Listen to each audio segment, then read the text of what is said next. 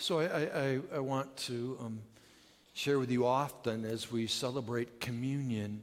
I mentioned that I get excited about it, and that's just a natural thing. It is a beautiful thing to celebrate grace. We can do it each and every day, but we have a time when we draw together as brothers and sisters in Jesus Christ, and we do that together. And my hope is that as that happens, I want you to think about this, that you think about what it is that communion is really all about. Because it should never be just something that we do. And I wonder sometimes if that's true. I hope it's not, but that it's just something, okay, so we look and maybe when we see on the bulletin it's communion time, okay, yep, great, we're going to celebrate communion again today. We're going to do that.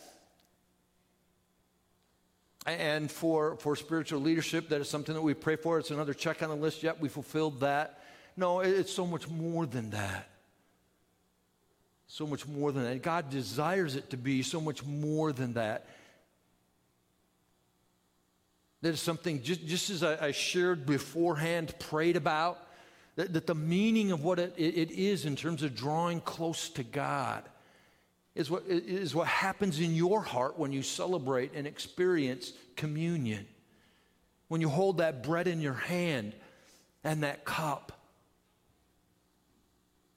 That you're deeply aware of what it stands for and what it means because you're experiencing it in your heart and in your life. You're experiencing and are mindful of who it is that God is and what it is that He did for you.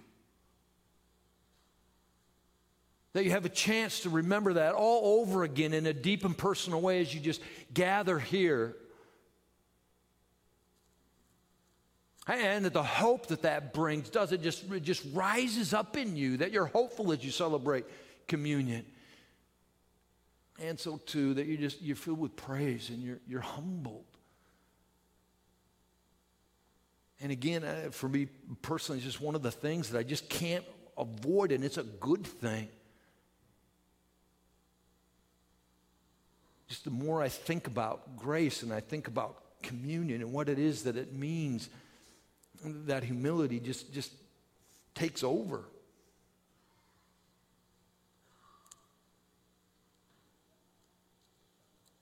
As you just enter into the presence of God and you celebrate His desire to commune and to be with you. And that's something that a guy named David knew really well. David, the one that you read about in the Bible, the one that had the famous moment and encounter with Goliath, the one who God said is someone who's after my own heart, David. We're going to read about truth in just a moment out of Psalm 23, and it's just one, and if you've read the Psalms, you know this. They're just expression after expression. The Psalms are filled, and I just picture David experiencing time alone with God, deep, powerful, rich time. The Psalms are expressions of that intimacy, of those encounters that he had with God, of time spent being really, really close, experiencing and knowing God, and all of the goodness that brings. Of all things that David was, and there are many, he was somebody who knew God. And that's God's desire for you this morning. Wherever you're at, whatever that means.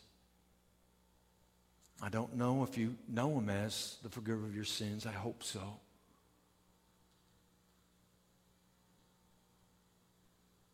Maybe right now He feels a little distant. So my hope is as we read these words and you recognize what it is that God has in His heart, you know how close He wants to be. Open up your heart and hear promises, tremendous truth out of Psalm 23. Hear the word of God. The Lord is my shepherd, I shall not want. He makes me lie down in green pastures.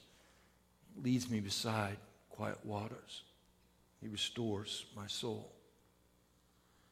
He guides me in paths of righteousness for His name's sake. Even though I walk through the valley of the shadow of death, I will fear no evil, for you are with me. Your rod and your staff, they comfort me. You prepare a table before me in the presence of my enemies. You anoint my head with oil. My cup overflows. Surely goodness and love will follow me all the days of my life, and I will dwell in the house of the Lord forever. This is the word of God. Might it be written in your heart and lived in your life.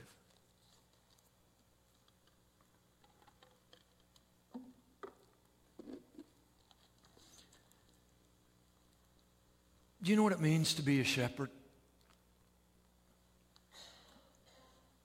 David did. I think that's why he can relate to God's relationship with him and why he calls him, first line, the Lord is my shepherd. He understood it. It was what he did when he was young. You know, I think of agricultural communities especially, but even in every home, there's certain roles and jobs, chores, if you will, that people have, parents, young people. David's job was tending sheep. He was the shepherd, and he spent a lot of time doing it. So he knew what it meant in terms of being a shepherd and being a good shepherd. And it was really easy for him to understand that the Lord is his shepherd because of all that meant. And it's a full word, a full title, just like a lot of different things are. And again, there's good shepherds and there's not such good shepherds. But again, I hope as you just listen this morning to what it is that God shares in these words, in these verses, that you understand that he wants to be your good shepherd. Not just every now and then, not just on Sunday morning, but each and every day. And he gives incredible promises in terms of what that means. So I ask you about if you've ever been a shepherd. Has anybody ever been around sheep? Some of you. Yep. I can't say that I've been around sheep a lot, but I have been around them. And maybe some of you know that Troy raises sheep, and I was out to his place a few times. And I saw the sheep, and I'm just a guy who just really loves things agriculture. And so I walk over to the sheep, and guess what they do? Do you know sheep? Yeah, they took off. I didn't take it personal. That's what sheep are like. Sheep are pretty skittish. And sheep are prone to wander. Some people say that sheep are not exactly the sharpest pencil in the box. I think it might be because they're, I don't really know. I don't know the IQ level of a sheep. But I do know what people say about them, and I don't know if it's natural curiousness. If a sheep is a naturally curious animal, if they're like the ADD part of God's creation in human or an animal form, I don't know. But they just like to wander around. They like to see things and check things out. The problem is it causes grave danger for sheep, right? Because if you know sheep, you know that they're pretty helpless. Little fluffy balls of wool. But when a predator comes or there's danger, there's not a whole lot they can do.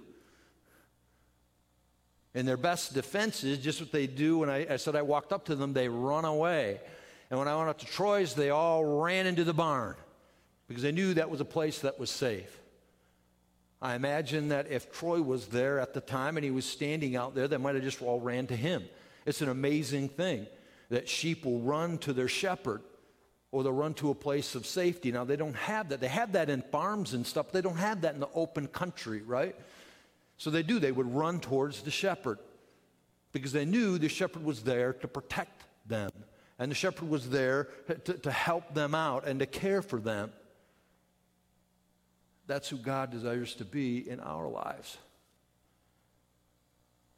See, because as you heard, or you can draw a conclusion from this truth, we are like sheep. We have a lot of great needs. I'm not saying that to judge your IQ.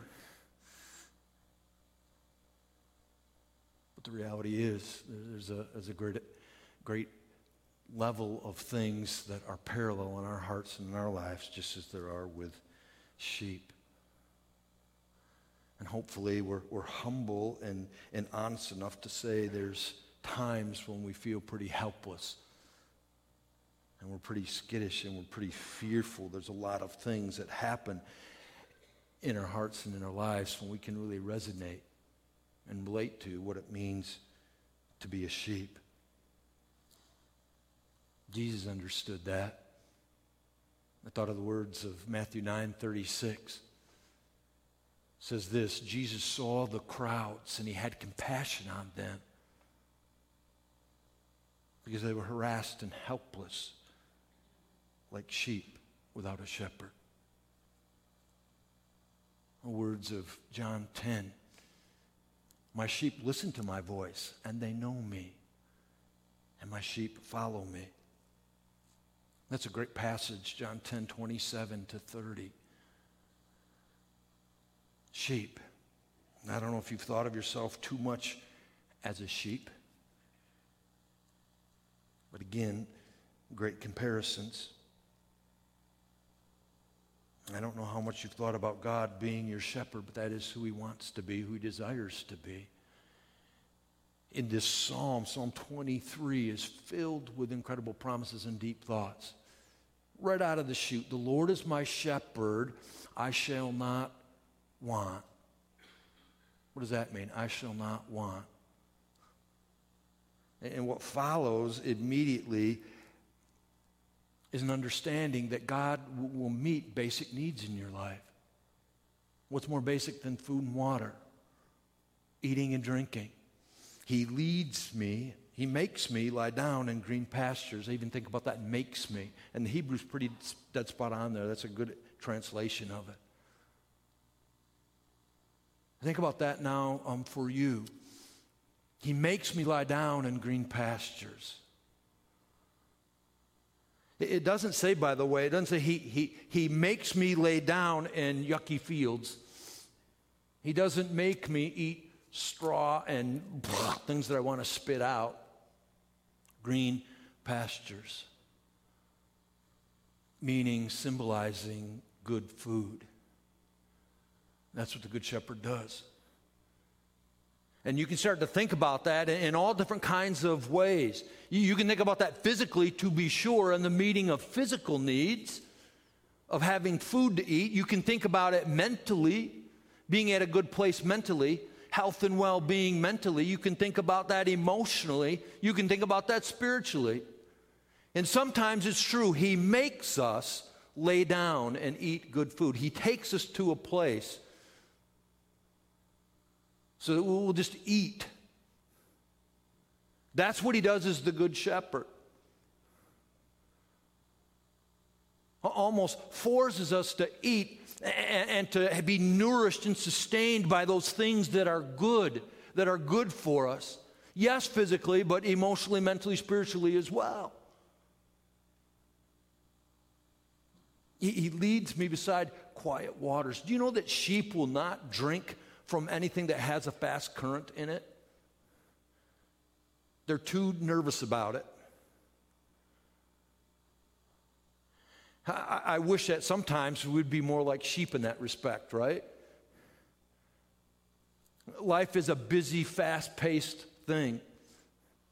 All of you, I could ask you about what you're going to do this week or something like that, and it's something that I hear time and time again. I'm busy. I get that. Fast-paced, moving life. Sometimes we need quiet waters. God knows that. That's what he desires for us.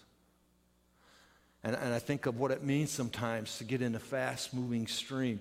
You know, one of the realities about people and rivers and waters is they don't respect the river enough, the current, or even ocean and tides. And they walk out, and before you know it, the current gets a hold of them, and whoosh, it's not a good thing. Sheep are afraid of that. We probably ought to be, again, a little bit more like that. Sometimes in the living of life, we don't have a healthy sense of fear. of things, of darkness, of evil. And we get out into that current, and it sucks us along. Yeah, maybe we're more like sheep than we'd like to admit. But God's goodness, His grace, being the good shepherd, makes us lie down in green pastures, leads us beside quiet waters, places where we can pause and think of God's presence. Think of seeking God. Think of being in His presence. Quiet waters, places and times where you can drink deep and be refreshed and be restored. So he restores my soul. That's God's desire. He doesn't want you to be frenetic, all unglued, crazy, wild, fearful, skittish. He wants you to experience peace, comfort, restoration. I don't think, and as I look at life, and I even think of my own sometimes, I think, man, what have I done? God wants me to rein it in. And that's not what He really desires for me. And you can think about your own life and the things that you're going through and the things that you're struggling with and all that means and the things that bring you fear or the things that you worry about. Is that God's desire for you? No. He wants you to experience peace and comfort. And if you do, praise God. And you take the time to seek Him, to draw near to God, to stay close to the shepherd. See, it's when you go away, that's when, again, you can step into a fast-moving river. You can be in a place that is pretty yucky, pretty powerful in terms of what it is that God desires and the promises that He gives. Peace, comfort, restoration because of His presence. And there's more. They all work together. What's the last part of verse 3?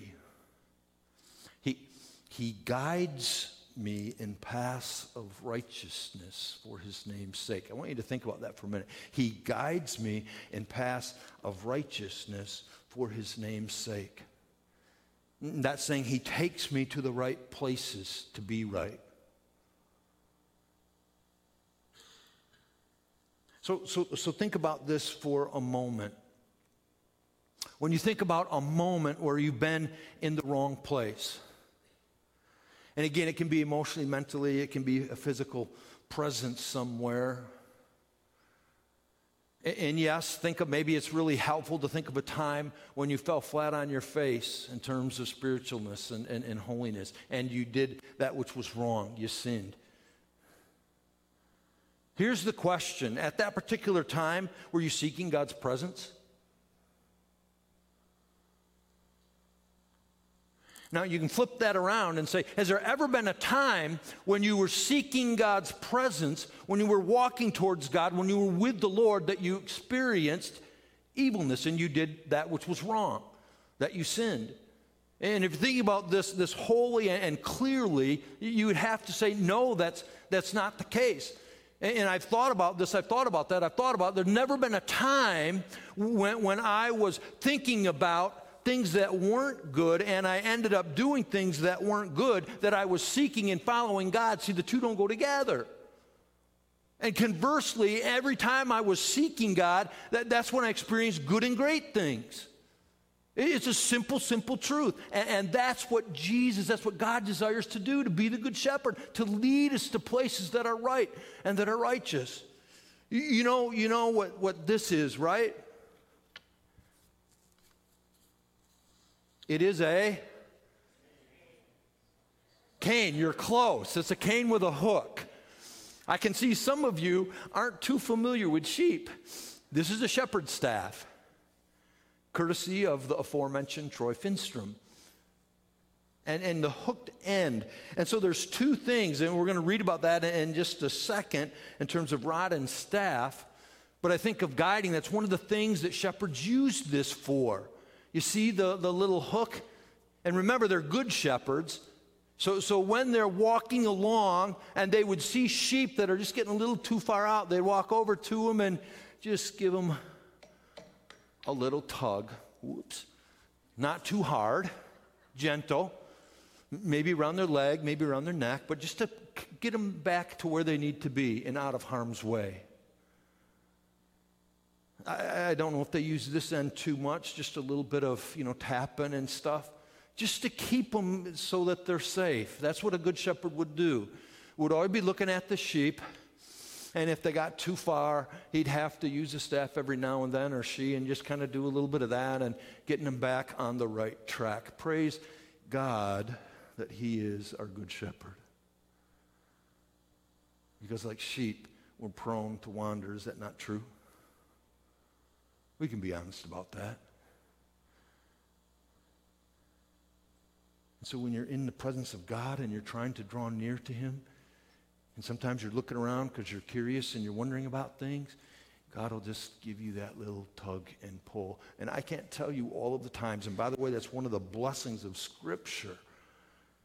And that's one of the things that is just really off of the charts now in terms of being abysmal is people knowing verses in Scripture and promises and truth that God gives, having it in their hearts. That's part of the staff that God gives. So I always call them little red flags. And so you think about something, all of a sudden, bam, there's a Scripture or a truth. And it's God doing this and pulling me back in, helping me remember where I need to be and who I need to be. Powerful, powerful thing. He guides me in paths of righteousness for his name's sake. And he uses a staff. And I don't know, there are people who can be staffs for you. There are truths that can be staffs for you. Well, what does the staff of God look like in your life? Do you recognize it? Do you know what it is? Are you familiar with it? When you're walking close with God, do you feel that tug? Do you know what that is? John Calvin calls our consciousness leading of the Holy Spirit. It's God's staff. So when we're thinking about things, it's just a way that God, if we're in the presence of God and we're seeking to be led by God, it's that reminding and pulling us back to who we need to be and where we need to go with our feet. Powerful, powerful, powerful. Tremendous truth. That's what God gives you. He promises to lead you, to guide you in life. Oops. I'll just hold on to it. Yeah. What a tremendous truth. Because again, there's a lot of things that can lead us astray. There's a lot of places that we can go in life. But there's no place that's better than being close to God, walking with him, being drawn near. It continues, another promise, verse 4. Maybe one of the ones that people know more than any other one. Even though I walk in the valley of the shadow of death, I will fear no evil. Why? What's the next line? For you are with me.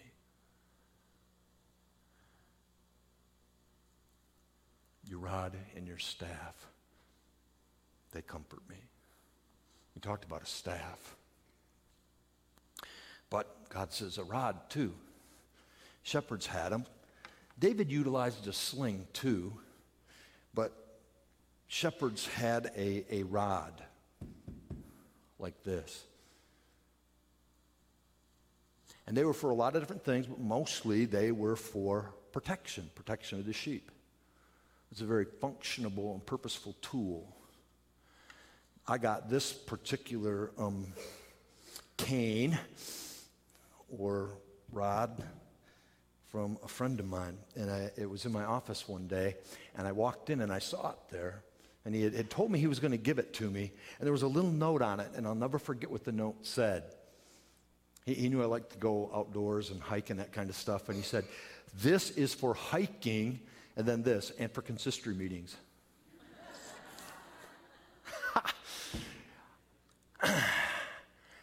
Boy, have I been tempted.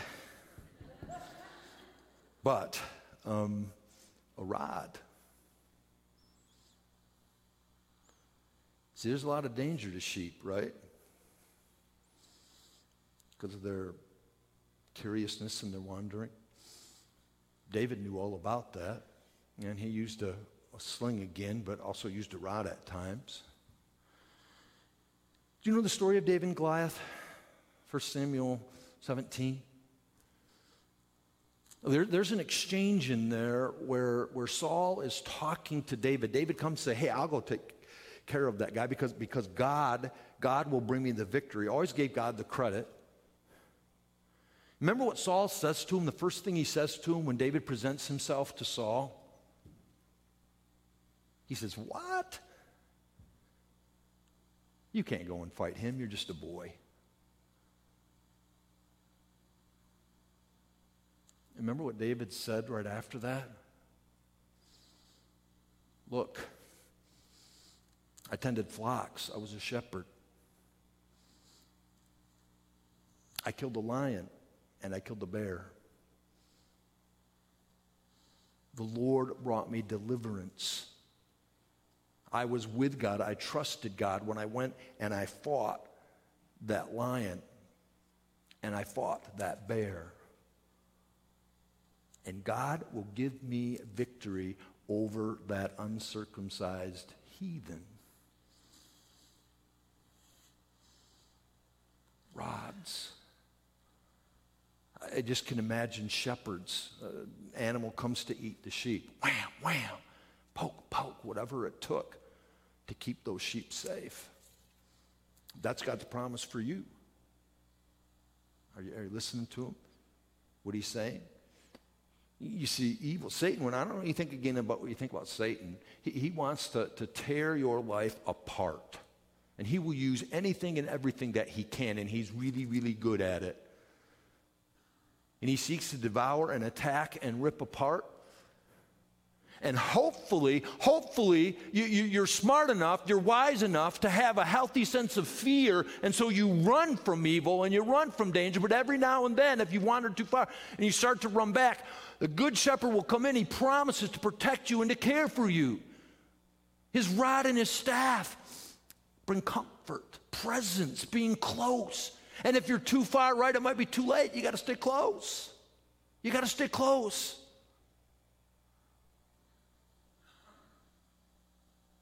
He gives free will again, but this is what he brings. He brings protection. Because again, he loves you more than you'll ever know. That's his desire, to be your great shepherd.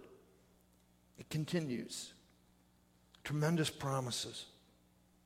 You prepare a table before me in the presence of my enemies.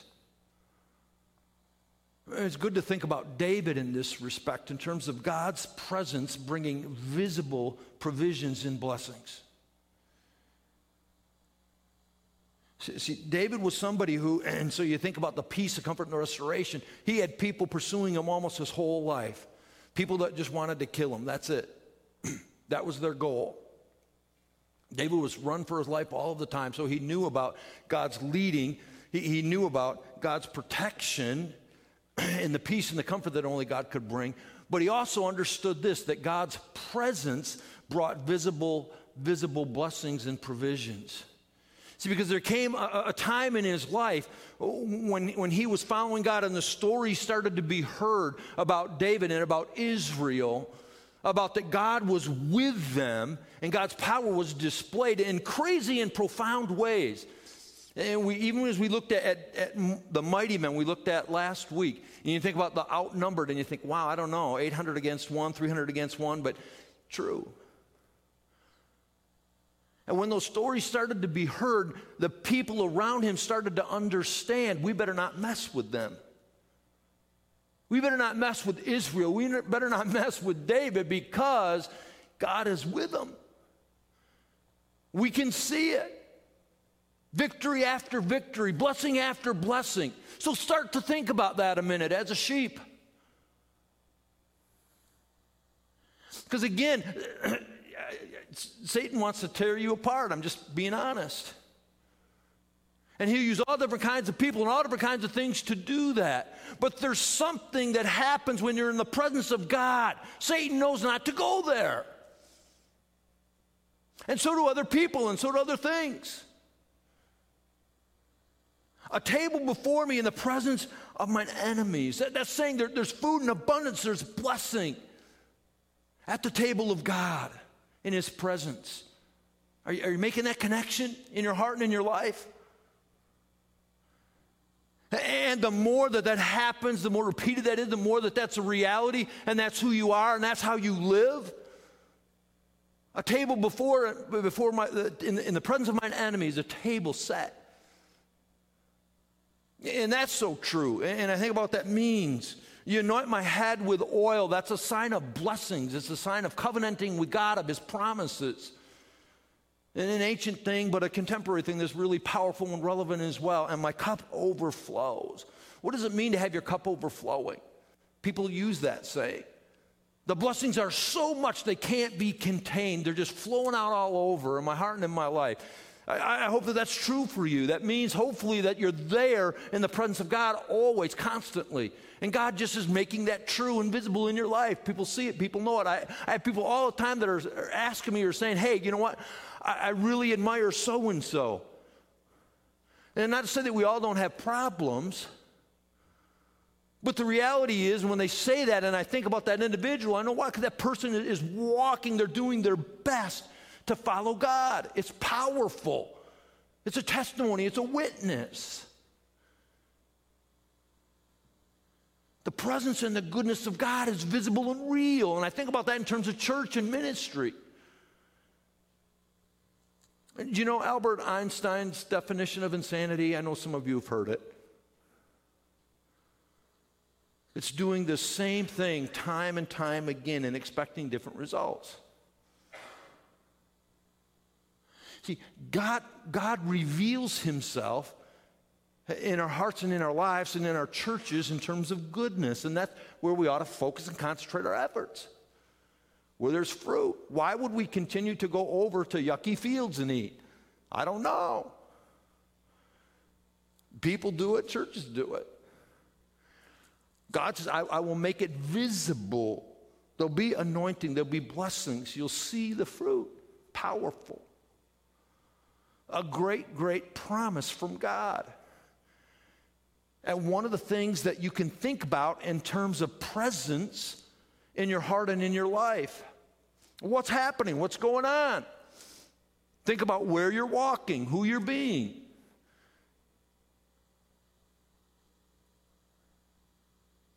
And what does that mean? Is it God leading you in the path of righteousness or not? So last verse, really powerful. Surely goodness and love will follow me all the days of my life. Now, in this moment, tomorrow, Tuesday, Wednesday, Thursday, Friday, Saturday, all the days of my life. That's God's presence will bring goodness and love each and every day. Do you believe that?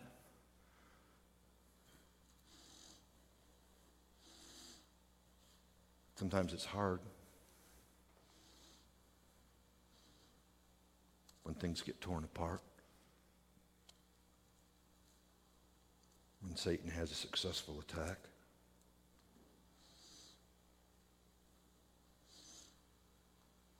And I think about the crucifixion. And a lot of times around Easter time and on Good Friday, I think about what Satan was feeling and what he was experiencing in that moment. Probably was feeling pretty doggone good about things, right? I finally got him. I got into the hearts of people. They hatched and schemed, and I got him killed. I won. Not so fast. You know what happened, of course. 3 days later, Christ arose. See, again, even in the valley of the shadow of death, all the days of my life, God's goodness, even when it doesn't seem like it, even when in the midst of heartache and difficulty, God desires and will be your good shepherd. And I'll dwell in the house of the Lord forever. What an incredible promise. You know, this world is filled with all kinds of understandings about what it means and what it will take to get to heaven. And I ask that question a lot, and I get asked that question a lot, especially around funerals. And what do you think? Are they going to go to heaven?